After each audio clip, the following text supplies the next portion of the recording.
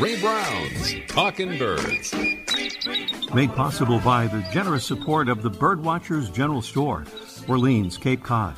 Birdwatchersgeneralstore.com. And by Vortex Optics, with the VIP warranty, their unlimited lifetime promise to keep you and your optic covered. Learn more at vortexoptics.com. And by Brome, where bird feeding meets innovation. Discover truly squirrel-proof bird feeders, all backed by lifetime care commitment. Learn more at brome.com. Good morning, afternoon, or evening, and welcome to our show, number 970. Guess who's back? Here's a hint. She is the oldest known wild bird in the world. Right, she's the Laysan albatross, known as Wisdom, believed to be at least 72 years of age, and she has once again returned to the Midway Atoll National Wildlife Refuge out in the Pacific.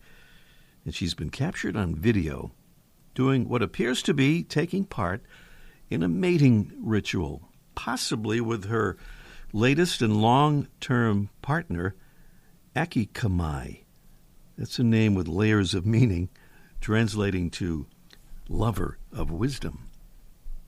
On last week's show, we congratulated intrepid birder Gino Ellison, who recently completed his North American Big Year by tracking down and IDing 801 species of birds in 365 days.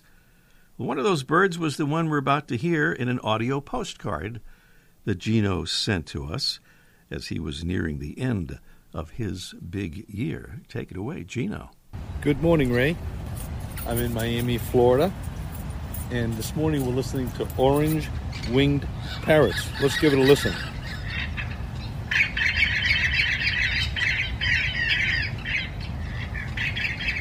It's a beautiful morning here, Ray. I hope that you're doing well, and I will keep in touch. Take good care. Thank you, Gino. We love getting audio postcards from wherever you are in Miami, Florida, where it's a little warmer than up here in New England or any place else, including your backyard. How to make one? Just grab your smartphone or other digital recording device and do a little description, 30 seconds to a minute maybe, about what you're seeing. And then just send the file, email the file to ray@talkinbirds.com. That's ray@talkinbirds.com for your audio postcard. Well, here's a note that's important that we often forget to mention and has to do with our Mystery Bird contest, and that's this. If you're not hearing our show live and would like to do so that you could, for example, enter our contest, kind of helps to have it be live when you're trying to do that, just go to talkinbirds.com and you'll see how to do it. It's very easy. talkinbirds.com. There's no G in talking. Our live broadcast, by the way, is on Sunday mornings from 9:30 to 10 Eastern Time. Here's a preview of today's contest.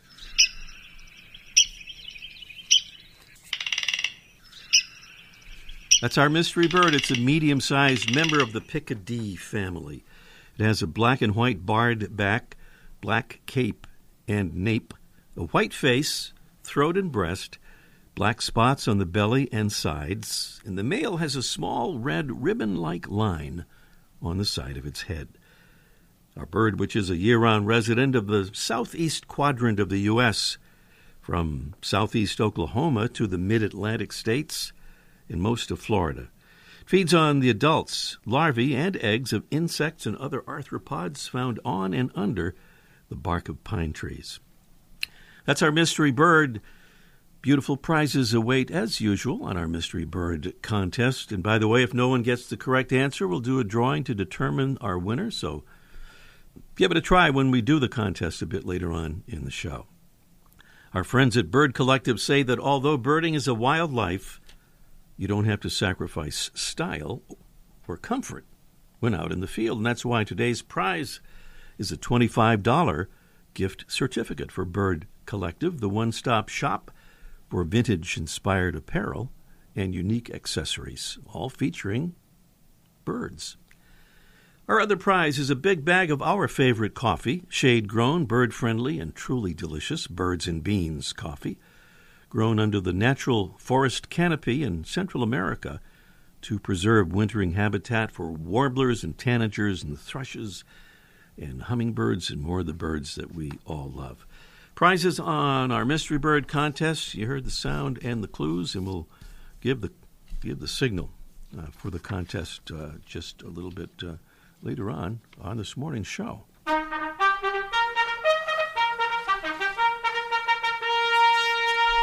We are most fortunate to still be able to welcome new Talking Birds ambassadors to the show every week, folks who step up and help us spread the word about birds and conservation. And we want to say thank you to Megan Fox from Des Moines, Iowa. Megan says, I'm a first-grade teacher, and in my class we have a bird of the week, where the kids learn all about that bird and draw a picture of it.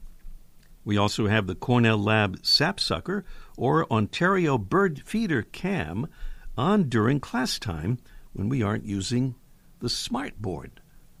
I looked that up, by the way, and I guess it's kind of a computerized electronic version of a whiteboard. The kids, she says, are becoming birders, and I hope I put a lifetime of birding love into their souls.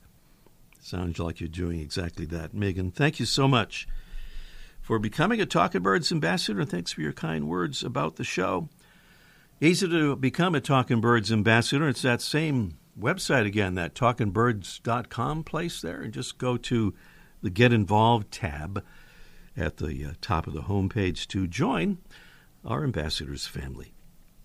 Still to come today, we'll talk with the Audubon Society of Rhode Island's Dr. Charles Clarkson about an exciting avian research symposium that will no doubt draw many attendees from in and far beyond the Ocean State. Also today, Mike O'Connor, who makes his living in the bird feeding business, will join us for a brave Let's Ask Mike segment, almost live from the archive, in which he tackles the topic of whether feeding birds is a good idea. And up next, an owl that has found its way to nearly every continent on the planet is today's featured feathered friend.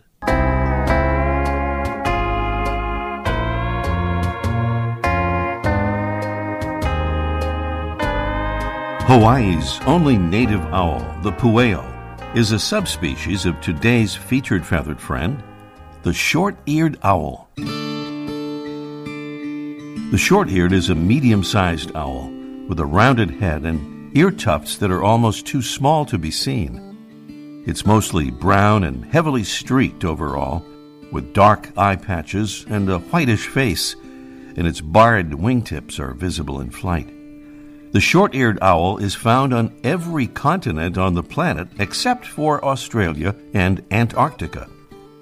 As that worldwide distribution suggests, short-eared owls travel long distances over land and sea. In fact, there have been numerous reports of the birds landing on ships hundreds of miles from any landmass. Short-eared owls are active during both day and night in nesting season, and they tend to forage in low-light conditions in winter, flying low over the ground and sometimes hovering at heights up to 100 feet.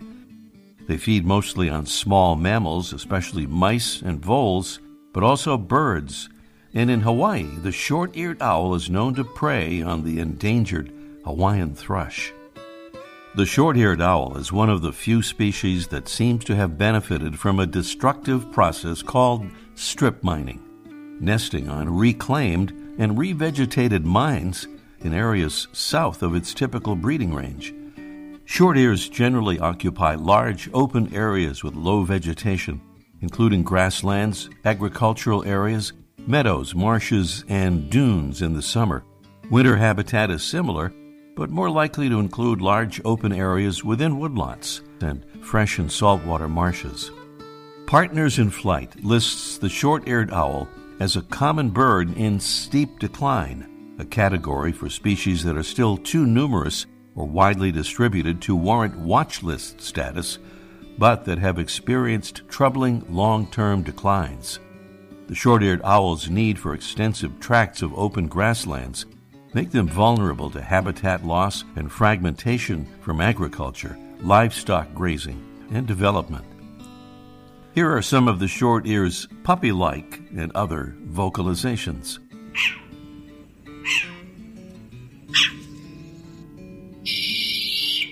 It's today's featured feathered friend, Asio flammeus, the short-eared owl. Welcome again to our show number 970. Dr. Charles Clarkson is the Director of Avian Research for the Audubon Society of Rhode Island, and he's the driving force behind a very exciting full-day bird and conservation-themed event that I know will draw folks from all over New England and beyond on Sunday, the 4th of February. It's entitled Birds Across New England, the Audubon Regional Conservation Symposium. And Charles Clarkson is here to tell us about it. Good morning, Charles.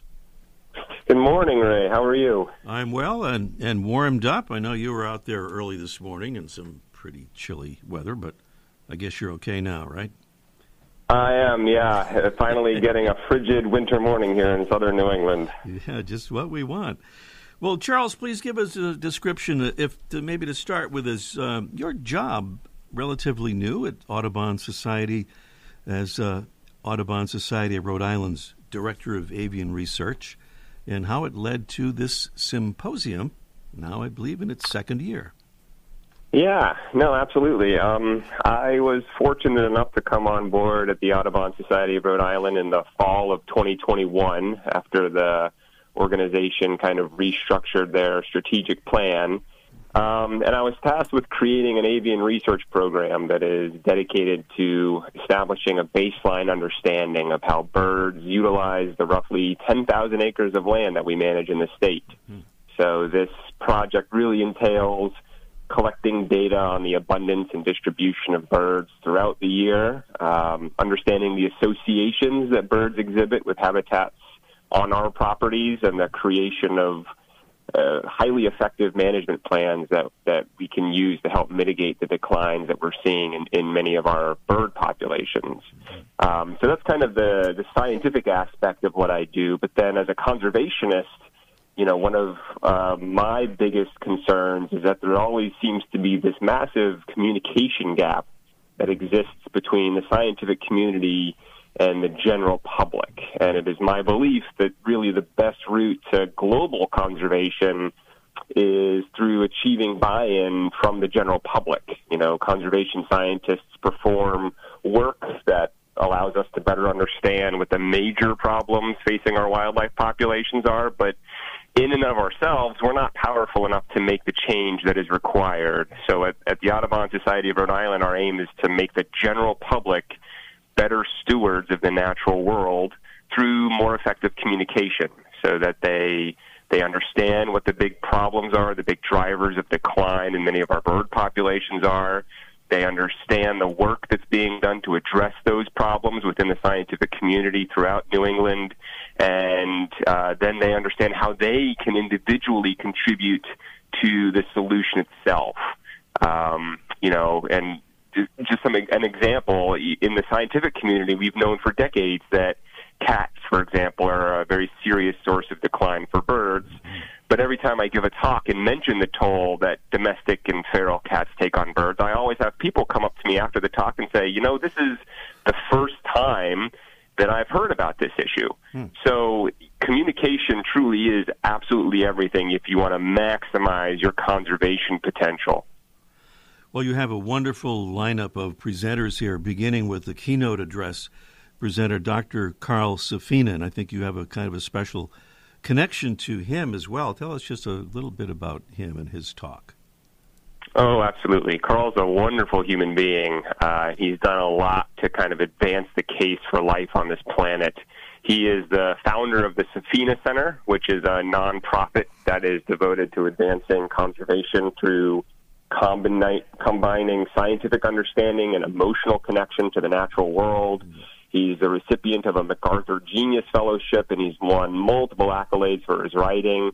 And he's really devoted much of his life to conserving wildlife and communicating science. Personally, I credit Carl with helping to shape my career path. So I am a scientist, and I study birds from an analytical perspective. But my connection to birds is truly emotional, as it is with most people who really enjoy birds, whether they're learning about birds from a scientific perspective, or feeding birds in their backyard. We all connect to birds in an emotional capacity.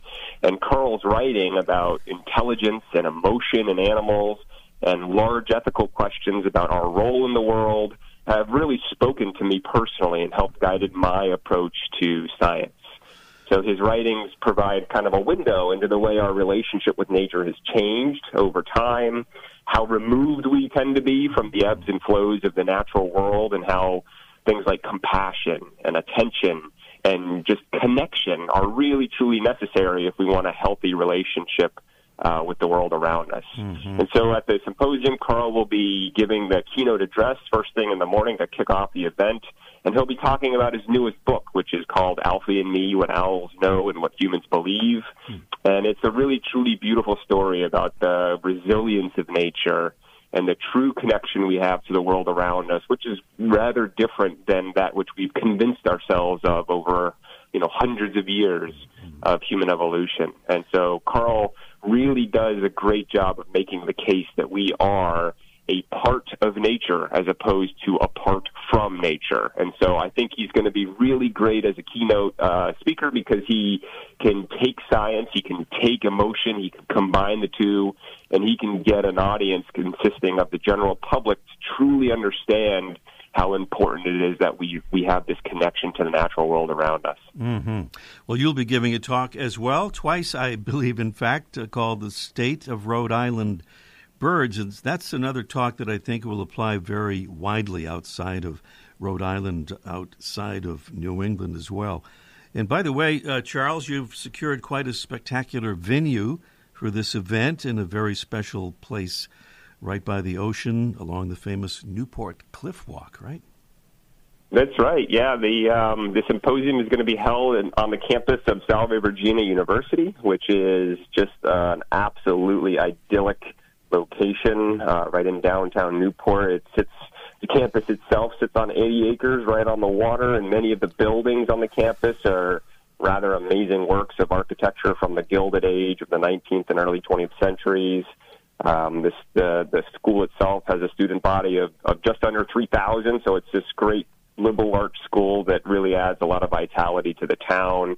And we'll be holding the symposium in the O'Hare Science Building, which is just this newly constructed building, sits right on the water. It's got a great lecture hall with a number of classrooms closely approximated to it that are really just allow for a symposium of this magnitude to take place and facilitate this communication between scientists and the general public. So it's going to be a beautiful location, and it's going to be a wonderful event. And a bird walk for early attendees, right, at 7 a.m., I believe? That's right, yeah. If people are willing to get up early enough, they can show up at 7, and from 7 to 8:15 in the morning, we're going to have a guided bird walk along Cliff Walk, which is this walking path that's adjacent to the university itself, right along that kind of rocky coastal shoreline where a lot of wintering waterfowl can be expected. And so we'll have spotting scopes, and we'll have trained staffs out there helping to guide the walk, so folks can show up a little early if they'd like and go out and see some wonderful southern New England birds, and then go into the registration building and have a nice hot cup of coffee and a Danish while they wait for Carl's opening remarks. And speaking of registration, you can do it at this address, and this stands for Audubon Society, Rhode Island, so it's ASRI.org, or you can just do a search for Audubon Society of Rhode Island, or even just Rhode Island Audubon, and you will find it easily there. Dr. Charles Clarkson is the Director of Avian Research for the Audubon Society of Rhode Island and leader of the upcoming Avian Research Symposium Sunday, February 4th at Salve Regina University in beautiful Newport, Rhode Island. Charles, congratulations on putting this great connecting event together, and good luck on the 4th. Thank you so much, Ray. It was a pleasure to be here this morning. Charles Clarkson here on Talking Birds, and up next, it's our Mystery Bird contest in just 1 minute. The flutter of a tail feather, the flash of a wing bar in mid-flight. You don't always have a lot of time to identify a bird in nature, let alone to appreciate its beauty. But with Vortex Optics, you'll have the power to bring every wild moment closer. When you choose Vortex, you're choosing to have a partner in the field as passionate about nature as you are. Whether you're spotting old friends on the backyard feeder or packing for a once-in-a-lifetime trip to add a few species to your life list, Vortex offers a full range of optics and optics accessories for every birder and every budget. And whether the birds are taking you to another state or another country, you're always covered by the Vortex VIP warranty, an unlimited lifetime promise to keep you and your optic covered. If you'd like to learn more, or if you need help choosing your next optic, give Vortex a call at 1-800-4VORTEX or visit vortexoptics.com.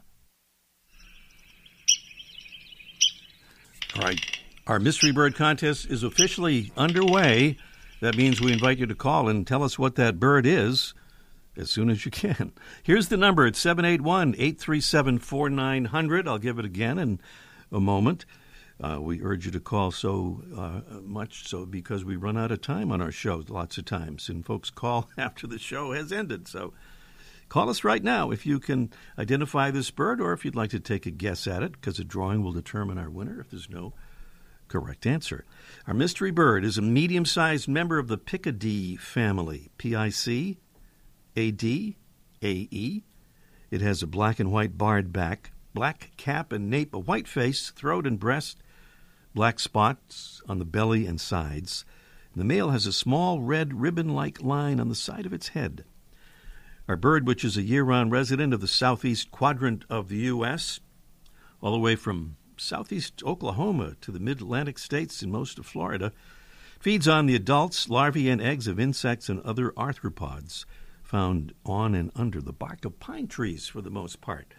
That's our mystery bird. A $25 gift certificate for Bird Collective is one of our prizes, and the other one is a big bag of our favorite coffee, delicious, shade-grown, bird-friendly Birds and Beans coffee. So give a call and give your guess or give us the definitive answer as to what that bird is. And here's that number again. It's 781-837-4900, 781-837-4900 on our Mystery Bird Contest. And up next, that brave report from Mike O'Connor, almost live from the archive. Let's ask Mike in just 1 minute.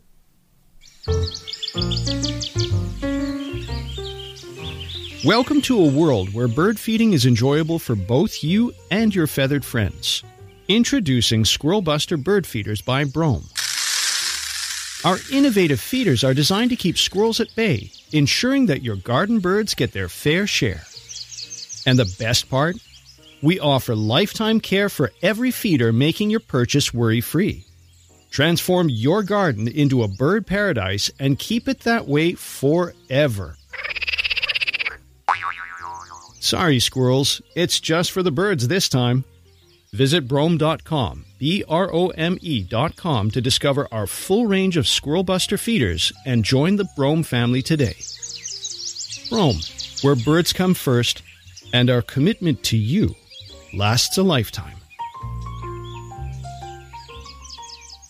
Well, it's warming up a little bit, but it's still kind of cold, so we're back on the topic of birds in the cold weather, especially now in the backyard, as we connect here with Mike O'Connor down there at the Birdwatchers General Store on Cape Cod in Orleans. Good morning, Mike. Hey, good morning to you, Ray. It is warming up a little bit. We're seeing a little bit more open water out front here, so the duck's a little bit happier. Oh, that's nice. Yeah, well, we've had quite a deep freeze, and birds have had a tough time getting through this.